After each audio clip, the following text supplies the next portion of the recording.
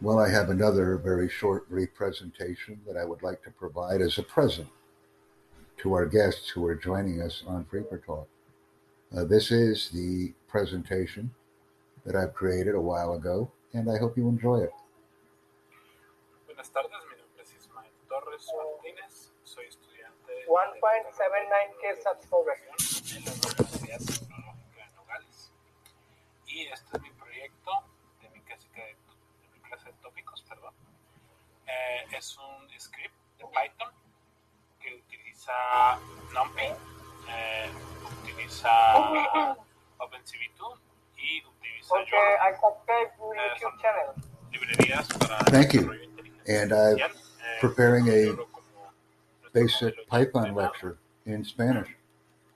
Y este es un script que yo modifiqué personalmente de otro script que encontré en internet What is para old in Node? adecuarlo Please remain a silent as we're mi listening to this proyecto, que lecture era about Python in conseguir Spanish. un contador de automóviles que pudieran determinar de una forma más o menos precisa cuánto tiempo van a tomar unos autos en llegar al final de una fila en base a una imagen que le proporciono.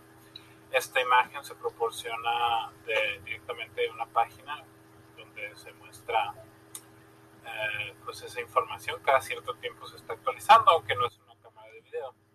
Simplemente me devuelve una foto.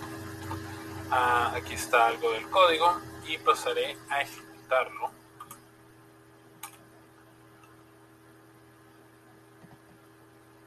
Bien.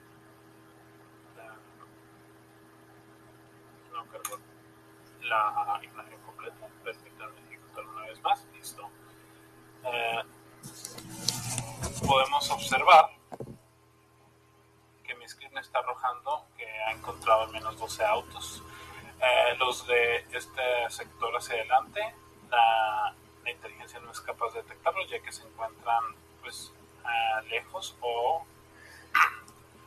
puede estar confundiéndose con la luz, pero bueno, estamos teniendo en cuenta estos 12 autos que está detectando mi script y está estimando tiene un tiempo estimado de 26 minutos para que estos 12 autos pues puedan llegar a su destino, que estaría por acá.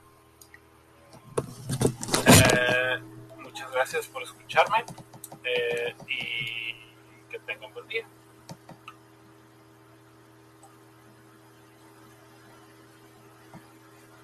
And I want to thank everyone for listening to that brief presentation by my good friend Ishmael Torres from Mexico.